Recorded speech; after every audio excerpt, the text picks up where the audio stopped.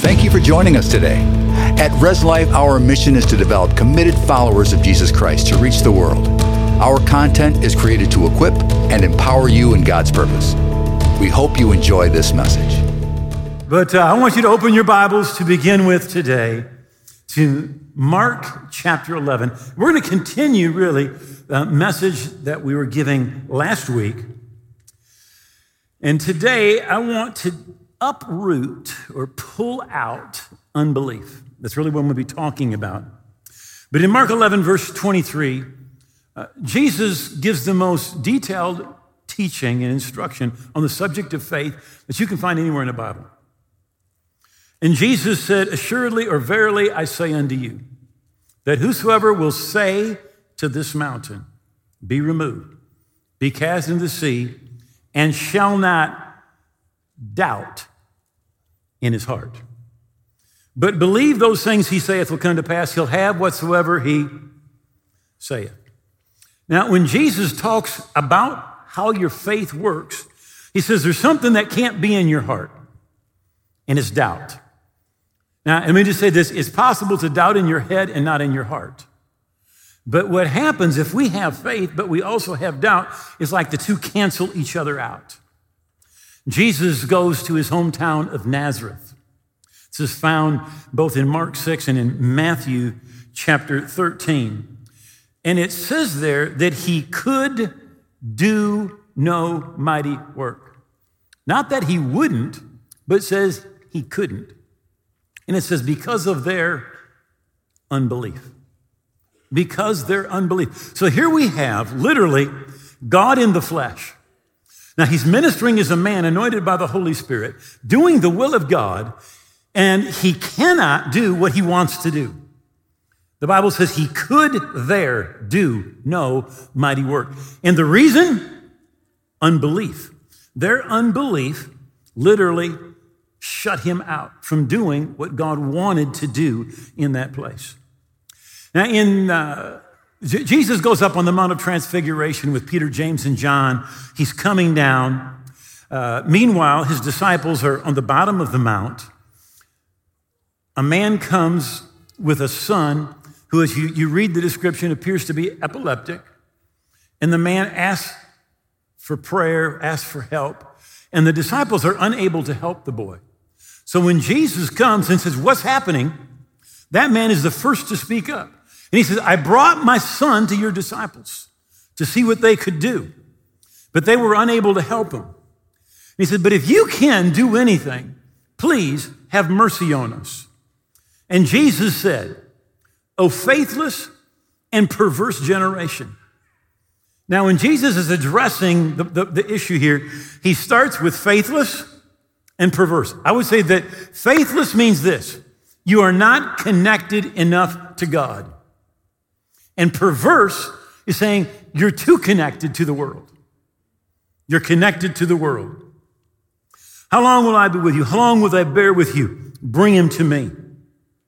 Now, different gospel, Mark's gospel, the man says to Jesus, "Now, if you can do anything, help us." And Jesus responds and says, "If you can believe, all things are possible to him who believes." So Jesus is saying, you come and expect me to do everything. He said, but Jesus said, it's not all up to me. He said, you have to believe. And so often, we just want to sit back and say, "God, you know, whatever you want, just have that happen." But it doesn't work that way. Right? You need to believe. And so Jesus says to him, you need to believe. And the man says, "I do believe. Help thou my unbelief." Now, here's what sometimes we don't realize, that you can believe and have unbelief at the same time. Unfortunately, what often happens is our unbelief cancels out our belief. So Jesus then rebukes a spirit. The Bible says he rebuked the demon that came out of him, and the child was cured from that very hour. And the disciples came to him privately and said, "Why couldn't we cast him out?" And Jesus said to them, "Because of your unbelief." belief. For assuredly I say to you, if you have faith as a mustard seed and say to this mountain, move from here to there, it will move and nothing will be impossible to you. However, this kind does not come out except by prayer and fasting. Now, a lot of times people think it's this kind of demon, but the subject is not demons. The subject is unbelief. And I believe what Jesus is saying this kind of unbelief does not come out except by prayer and fasting. So what I want to do today is I want to talk to you about uprooting unbelief out of our hearts and out of our lives. So my point number one is this. Sometimes we have unbelief because we've simply been taught wrong. We were taught incorrectly. Jesus addresses this in Mark chapter 7 and verse 13. He says, making the word of God of no effect through your traditions which you have handed down. So he's saying God's word will not work because of our traditions, the things that we believe, the things we've been taught. Now, I can personally talk about that in my own life. I was brought up in a Christian tradition, and we actually believed that God had planned every minute detail of our lives, and that really we didn't have a choice because what God had planned for us to do was what we were going to do. Right? Now, let me just say this. It says this in Romans chapter 8. This is going to help some of you. It says, whom he foreknew, he also predestined. So foreknowledge, let me put it this way. Predestination is based on foreknowledge. You say, what does that mean? That means God did not plan it for you. God looked ahead, saw what you did. It's just that simple. God looks ahead. What you do is not a surprise. How many of you know when you have a problem, it's not a surprise? God doesn't go, oh my goodness. But at the same time, God's not the one who sent it or planned it. But he has looked ahead and he has seen what's going to happen. But this is what we believed. We believed if we fell down the stairs that God had planned for us to fall down the stairs before the foundation of the world. So we'd fall down the stairs and get up and go, I'm glad that's done with. Right? We thought everything that, this literally, here's where the rubber meets the road. We thought everything that happened was God's will for us. So if cancer showed up, you say, oh, praise the Lord, thank you for cancer. If a divorce showed up, you go, oh, praise the Lord, thank you for the divorce. We thought everything was God's will. Now, 1 Peter 5, verse 8, it says, be sober, be vigilant, because your adversary, the devil, goes about like a roaring lion, seeking whom he may devour. Resist him, steadfast in the faith. James 4, verse 7, says, resist the devil, he will flee from you. Jesus said the kingdom of God suffers violence, and the violent take it by force. In other words, the Bible does not teach a passive Christianity where you just sit back and wait for whatever to happen. It teaches a militant Christianity where you rise up and you say, this is the will of God, and I rebuke the devil, and I stand against every circumstance that is contrary to the kingdom of God and the will of God for my life. So we can have a tradition that keeps us from what God wants us to do and wants us to have. Now, what Jesus did, he was in Nazareth, and the Bible says he could there do no mighty work because of their unbelief. Now, this is what Jesus did as a result.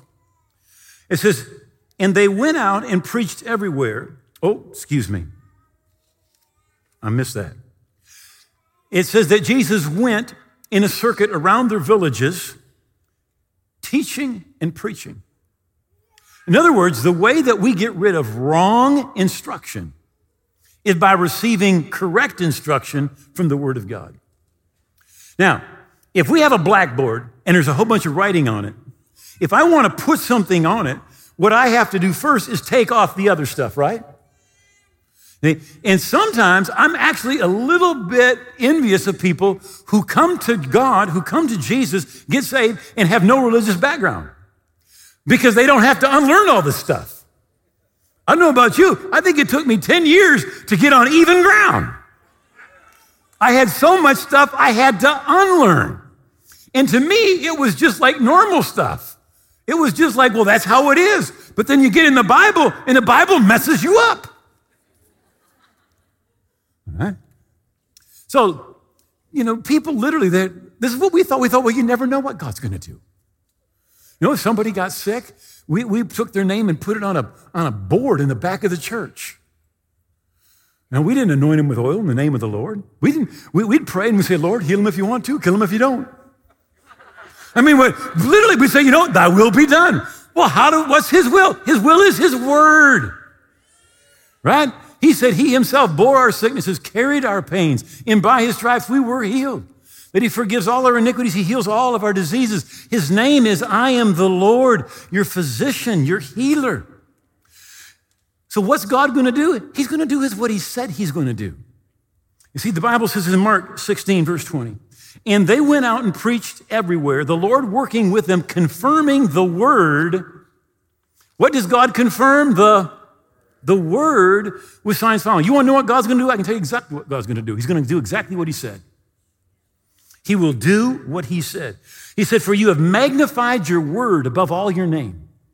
Psalms 138, you've magnified your word above all your name. In other words, if God does not do what he said, he isn't God.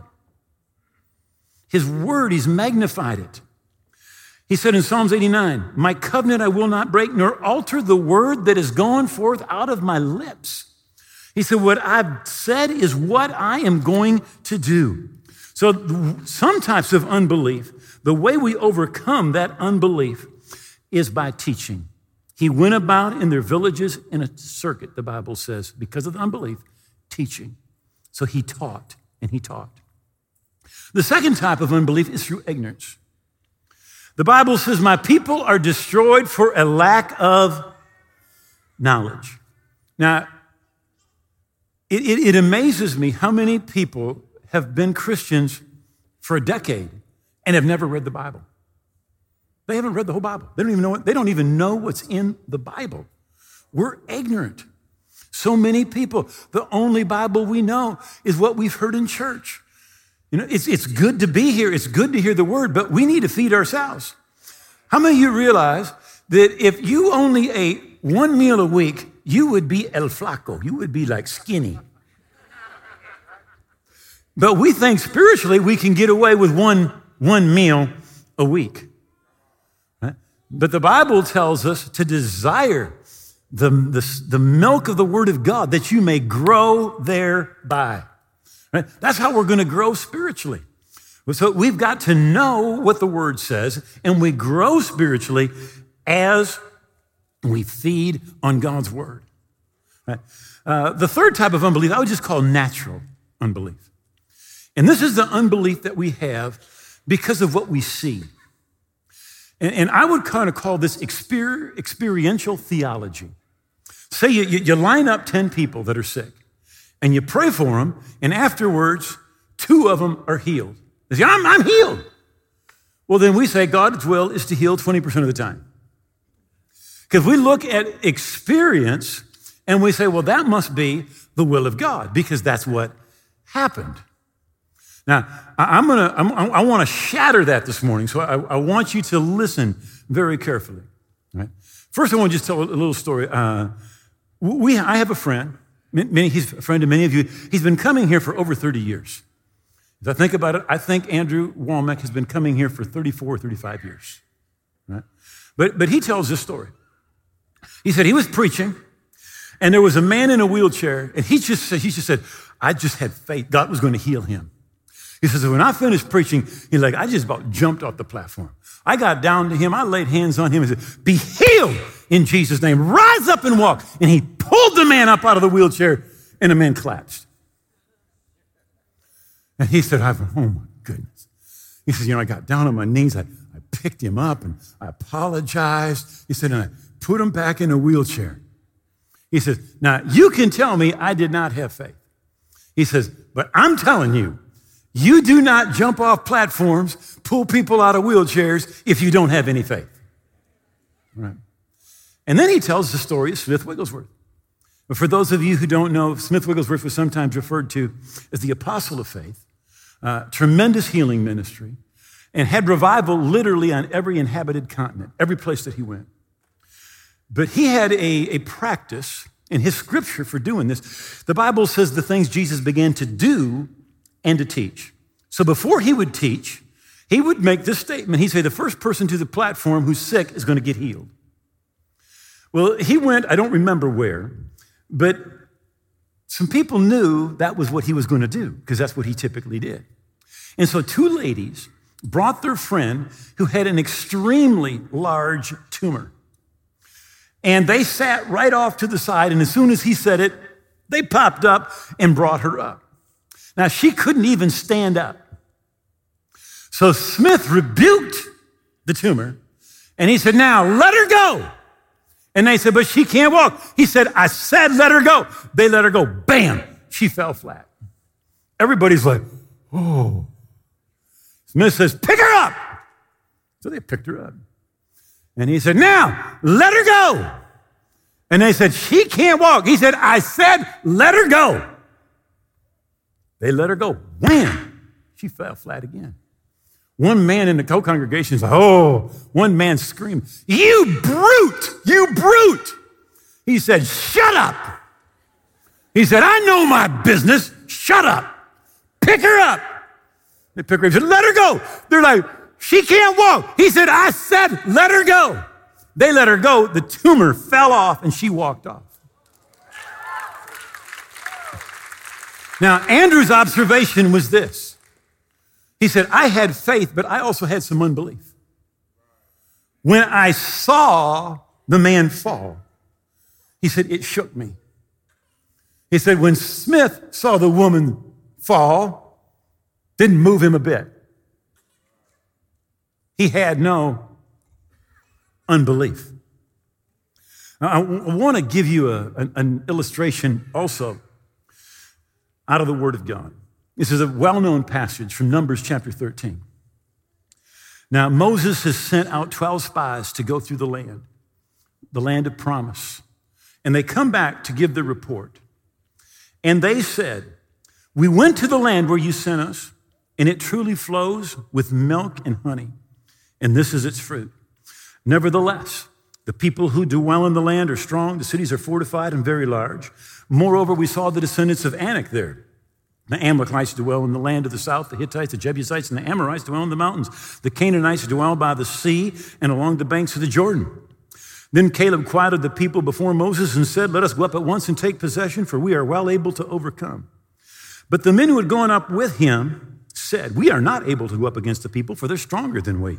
And they gave the children of Israel a bad report of the land through which they had spied, saying, the land through which we have gone to spy is the land that devours its inhabitants, and all the people whom we saw in it are men of great stature. There we saw the giants, the descendants of Anak came from the giants. And we were like grasshoppers in our own sight, and so we were in their sight. And the children of Israel complained against Moses and Aaron. And the whole congregation said to them, if only we died in the land of Egypt, if only we died in the wilderness. Why has the Lord brought us to this land to fall by the sword, that our wives and our children could become victims? Wouldn't it be better for us to return to Egypt? And Joshua and Caleb, again, they spoke to all the children of Israel, the congregation of the children of Israel, saying, the land we passed through to spy out is an exceedingly good land.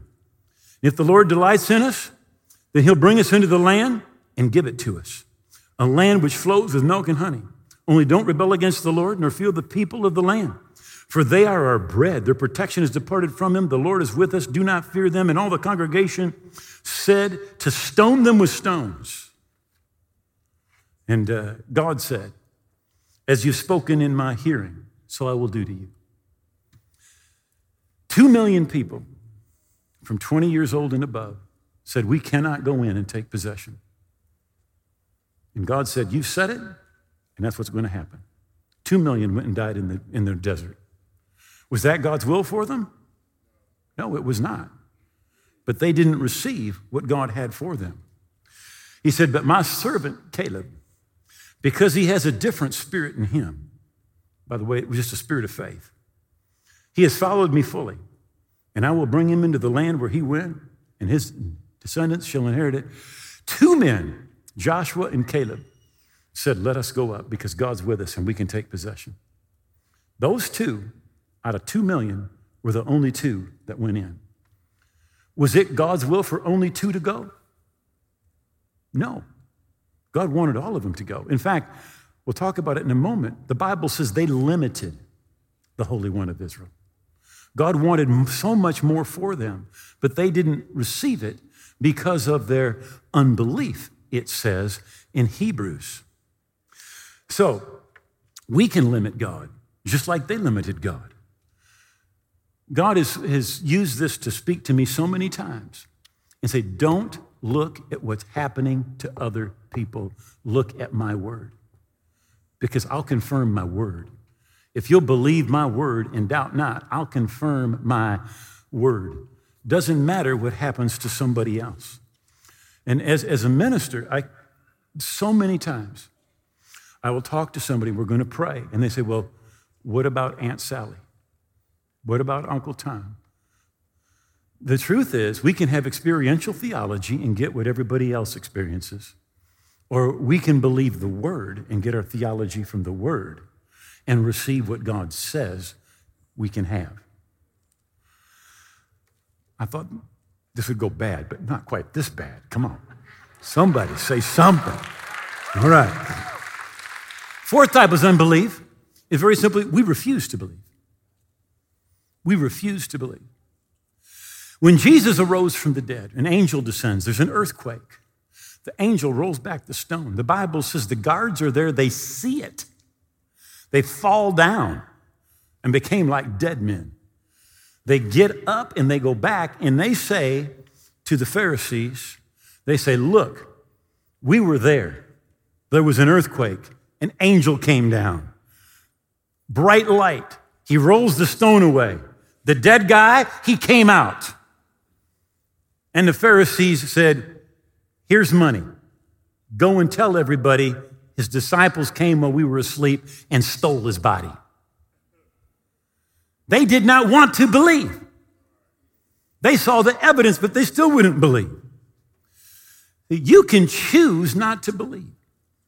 I personally believe that in most cases, when it comes to evolution, people choose to believe. Listen, it takes a lot more faith to believe in evolution than it does to believe in creation. Whole lot more. But if you believe in creation, you believe there's a creator. And if there's a creator, well, then there's a judgment. Then what the creator says is right, and what the creator says is wrong is wrong. It's not a matter of, well, you think it's wrong or I think it's wrong. It's wrong if God says it's wrong, and it's right if God says it's right. See, and then there's going to be a judgment day. And if you don't want a judgment day, not that it's going to change, but if you don't want to live like there is a judgment day, you just say, well, I don't believe that. I don't want to believe that. I'm going to believe something different. And literally, it goes way back to Genesis chapter 3, where the devil said, hey, you can decide what's right. You can decide what's wrong. You can be your own. You can be like God. Literally, you can be your own God. You can decide what's right for you. You can decide what's wrong for you. Sometimes we refuse to believe because we don't want the consequences of belief. Other times, we have accepted something different. I have on more than one or two or three occasions have people say to me, well, I don't care what the Bible says. This is what we believe. You know, when you don't care what the Bible says, you're just in trouble. When you want to believe your ideas or your traditions over what the Bible says, you're just in trouble. And other times, we simply, through disobedience, refuse to believe. The Bible says this in 1 Peter 2:8. A stone of stumbling, a rock of offense, they stumbled being disobedient to the word to which they were appointed. They were appointed to obey the word, but they stumbled through disobedience, and it became unbelief. Number 5, Psalms 78. And this one is really one that we can pull up and uproot so easily. And I just called this one, Forgetting Produces Unbelief. Psalm 78, verse 40. How often they provoked him in the wilderness and grieved him in the desert. Yes, again and again they tempted God and limited the Holy One of Israel. How often? Again and again they limited God through their doubt, their unbelief, their disobedience, their lack of faith. They did not remember, listen, they didn't remember his power. The day when he redeemed them from the enemy, when he worked his signs in Egypt and his wonders in the field of Zoran, turning their rivers into blood and their streams that they couldn't drink. He sent swarms of flies among them, which devoured them, and frogs, which destroyed them. He also gave their crops to caterpillars and their labors to the locusts. He destroyed their vines with hail, their sycamore trees with frost. He also gave up their cattle to hail and their flocks to fiery lightning. He cast on them the fierceness of his anger, wrath, and indignation, and trouble by sending angels of destruction among them. Now, here's what he said. They're in the wilderness. Now, God has already delivered them out of Egypt. There's 10 plagues. And then God opens up the Red Sea and destroys the enemy. Then God sends them bread from heaven. And during the day, he puts a cloud to guide them. At night, a pillar of fire. And although they have all of these things right in front of them, they still don't believe. They don't look at what he's done and say, wow, our God is awesome. Our God loves us. Our God's protecting us. Our God's on our side. That's not what they do.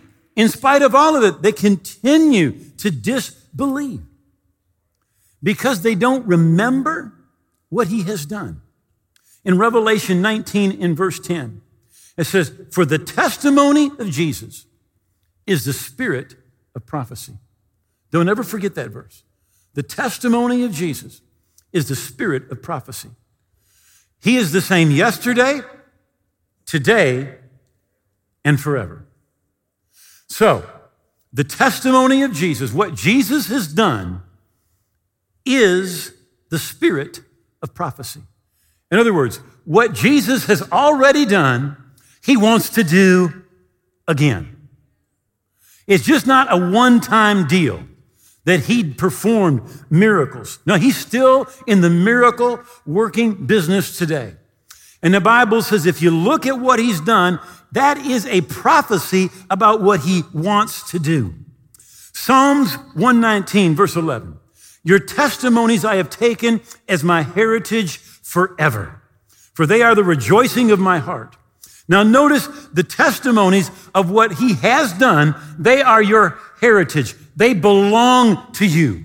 The same God that did it before for somebody else will do it again for you. What he's done is a prophecy of what he wants to do again. Psalms 119, 11, different translation. I have inherited your testimonies forever. I've inherited your testimonies. See, they belong to you. Every story that you read in the Bible about what he's done is something he wants to do. Every testimony, every story you hear about what something God has done for someone you know, well, it belongs to you, and it's supposed to ignite faith in your heart. All those stories in the Bible, all the testimonies that we hear, right? They are the works of your heavenly Father. Right? They're the works of your God. And what he did, he wants to do again. In fact, in Hebrew, the root word for testimony literally means do again. Do again. What he has done, he'll do again. You see, there's healing again. There's salvation again. There's deliverance again. There's miracles again. There's provision again. There's favor again. There's safety again. In fact, testimonies are supposed to create faith on the inside of you and me. Randy Clark, who God has used tremendously in the healing ministry, both in the States and here. In fact, he was going to be here right when the corona hit. So we had to cancel him, and he's going to be coming back. But he makes this statement. He says, when I go someplace that I've been before, I have people get up and give the testimony of God healing them. He said, because it ignites faith in people's hearts. He said, if I haven't been there before, he said, I'll bring a video of testimonies of what God has done, right? Because literally, it ignites faith. Joshua put up the memorial stones so that they could tell their children what God had done. In Psalm 78, it says this. It says, "For he established a testimony in Jacob and appointed a law in Israel, which he commanded our fathers, that they should make them known to their children, that the generation to come might know them, that the children who would be born, that they may arise and declare them to their children, that they may set their hope in God and not forget the works of God, but keep his commandments." He said, we need to tell our children because it's going to put hope on the inside of them. It's going to put faith on the inside of them. And our expectation of God is what determines our level of faith. Our expectation. Now, what we've got to do is we've got to remember. We've got to not back off. Let me close with this, Psalm 78 in verse 9. "The children of Ephraim being armed and carrying bows." This is the time when Deborah and Barak are coming against Israel's enemies, and they send word to the children of Ephraim. They're qualified. They're armed. They're carrying bows, but it says they turn back in the day of battle. They did not keep the covenant of God and refused to walk in his law and forgot his works and his wonders that he had shown them. Literally, they became passive and would not take part in a battle that was going on because they didn't remember God's wonderful works. You know, when we don't remember the things that God has done for us, we back off. We back off. But when we put ourselves in remembrance of those things that God has done, it creates expectancy. It creates faith on the inside of us. You know, just as I'm reading here, talking about stuff, you know, we need to talk to our children about. I'm thinking, man, I got some stories I'm going to tell my grandkids. You know, Jeannie will remember this. We were young. We were missionaries. We've probably only been on the mission field for 2 months. And she was making me a chocolate cake. And so you know that is the will of God. You know, and we had a cylinder, a gas cylinder on the top of our house. The roofs were flat. And I went up with Jeannie and I picked it up. It was empty. It was supposed to last 3.5 weeks, and it had been all of that. And we didn't have money. So Jeannie said, let's pray. I said, sure. We laid hands on that tank. We prayed. She went down. She lit that stove. You can ask her. She lit that stove, cooked a cake. We never replaced that thing as long as we lived in the house. That's God. That's a miracle. That's a miracle. You know, when offerings don't look good, I look back. I've seen what he did. And what he's done is a sign of what he wants to do again. It's true in our life, it's true in Israel, and it's true in your life. The things he's done for you, not just the things he's done for you, but the things you find in his word, the things you hear that he's done for others are things that God will do for you. Say, would you please bow your heads for just a moment? You know, we live in a culture today that tells us, just be a good person, and good people go to heaven. I want to tell you something. The Bible does not teach that good people go to heaven. The Bible teaches forgiven people go to heaven. Doesn't matter how good you were or how bad you were. It's forgiven people that go to heaven. So Jesus said, I am the way, the truth, and the life, and no one can come to God except through me. That means no matter how good I am, I'll never be right with God. No matter how good you are, no matter what you do, you'll never be right with God. So Jesus said, you must be born again. You say, what does that mean? Jesus is saying you need to give him all of your heart and all of your life. Stop living to please yourself and give him your life. Surrender to him. And when you do, he'll come in. He'll make you new on the inside. You become a part of his family. And if you're here today and you're away from God, you're not right with God, this is for you. Wherever you're at, online, this is for you. So you say, I want to get right with God. I want to surrender my life to Jesus. I'm going to ask you right now to pray this prayer out loud with me. Just say, oh God, I believe Jesus died on the cross. I believe his blood paid for my sins. And I believe he rose again. I give him all of my heart and all of my life. I'm going to live for him every day. I thank you that I'm a part of your family today and forever. In Jesus' name, amen. We hope what you heard today has been encouraging and given you new insight into the Word of God. We upload weekly, so join us again next time. Be blessed and enjoy your week.